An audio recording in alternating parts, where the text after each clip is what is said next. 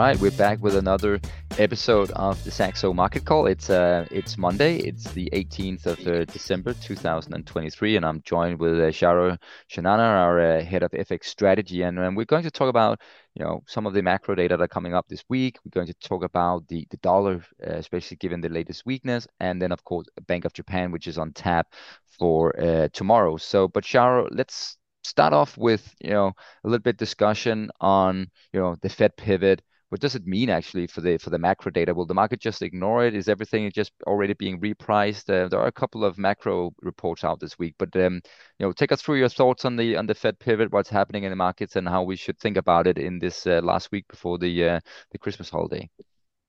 Yes, I mean, Peter, I think it is those that confirmation of the Fed pivot, combine that with the seasonality trends that we have going into the end of the year. It does seem like the markets can continue to, work on that assumption that they're going to get a Q1 rate cut from the Fed.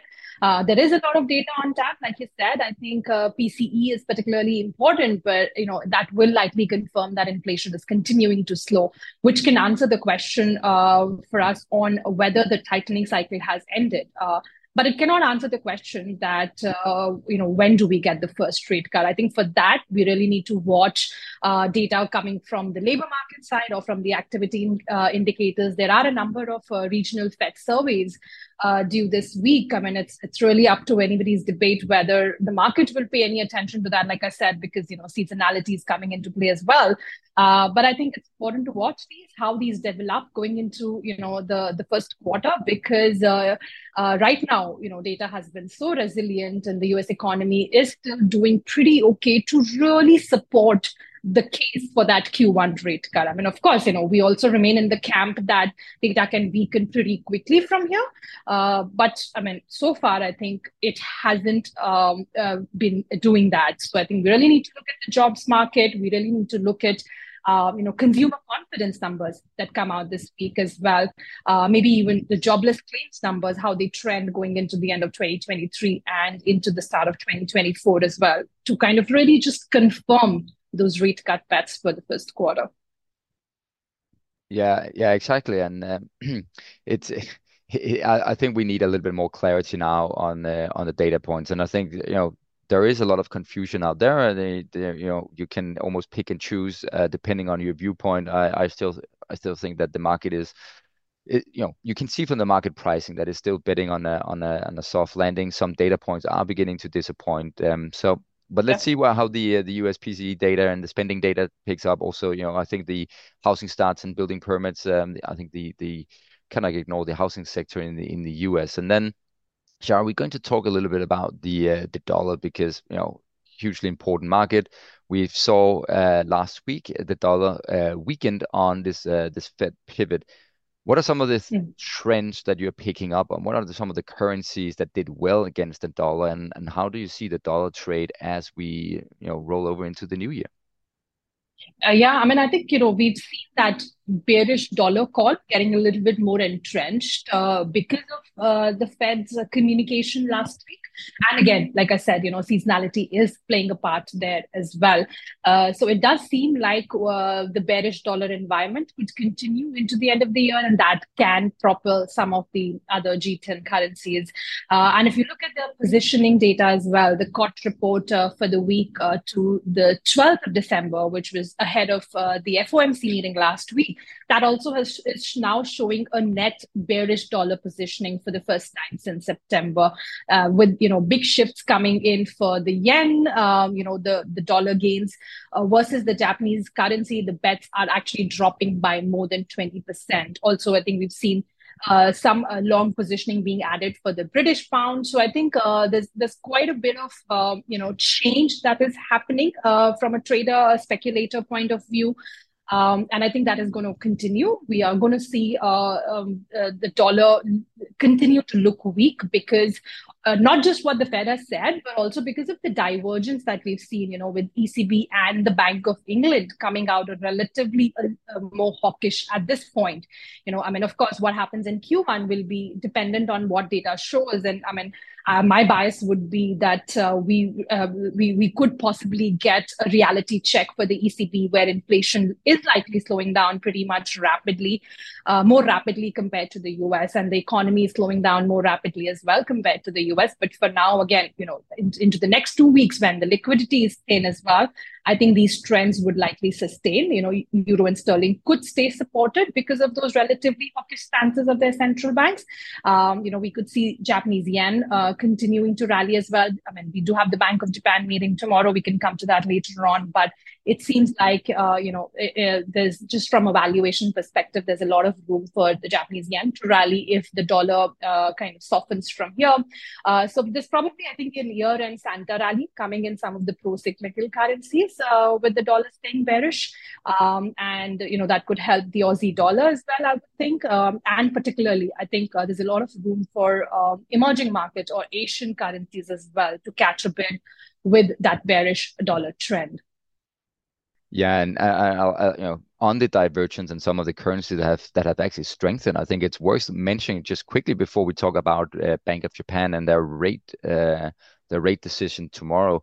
The Norwegian kroner. So Norway is in a Yeah. very strange position, right? So inflation hit 6%, and the Norges Bank, the central bank in Norway, actually hiked the interest rate and struck a very hawkish message, completely opposite of where the rest of the market is sort of going.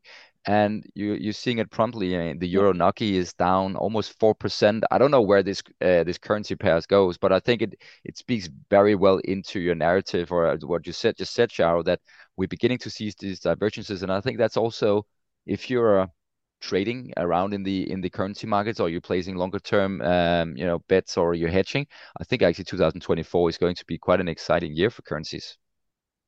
I mean, it certainly looks like, a lot of this is, again, what you told about Noki. Certainly that surprise hike from the Norges Bank last week underpinned.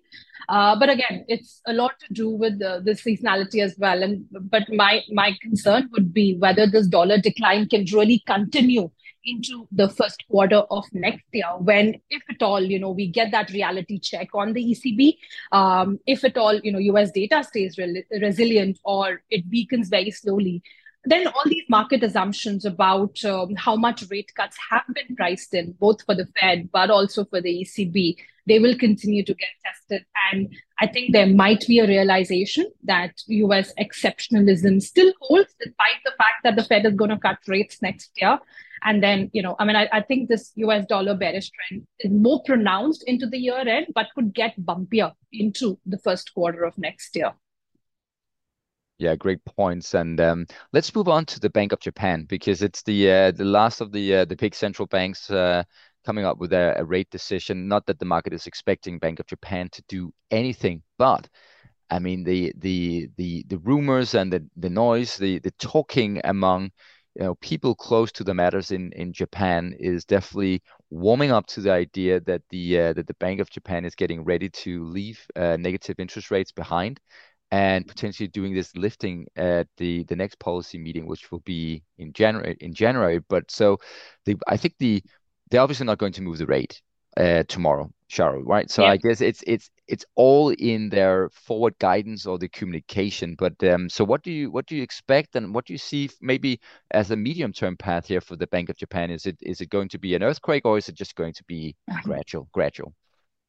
I mean, we've been disappointed with a Bank of Japan so many times that it is, it is funny that markets still kind of expect something to happen as soon as next week or even in January. I mean, of course, they do face a conundrum right now where, there is a credibility test coming, because they've always said that they want to wait for those wage negotiations to happen and what outcome comes out of it, and then decide whether they want to kind of really exit the current policy or not.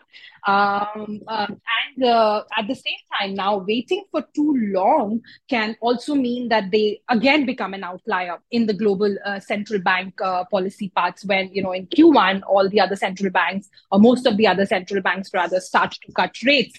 And that's when they see the wage data and decide that they want to really exit the negative interest rate policy here. So there's a difficulty in terms of timing this decision for them if they really have to do something. I think the announcement tomorrow, they will really face a difficult messaging task there. But like I said, yes, you're totally right. It's too soon to expect anything to happen tomorrow. One, of course, because they've not seen the wage data, but also because there's no updated forecast due for GDP growth or inflation at this point. So there'll be really no trigger or no catalyst for them to make a decision right now. I think that really the important thing to watch from here is whether they kind of guide for something to happen in January or in April next year when they have that wage data available.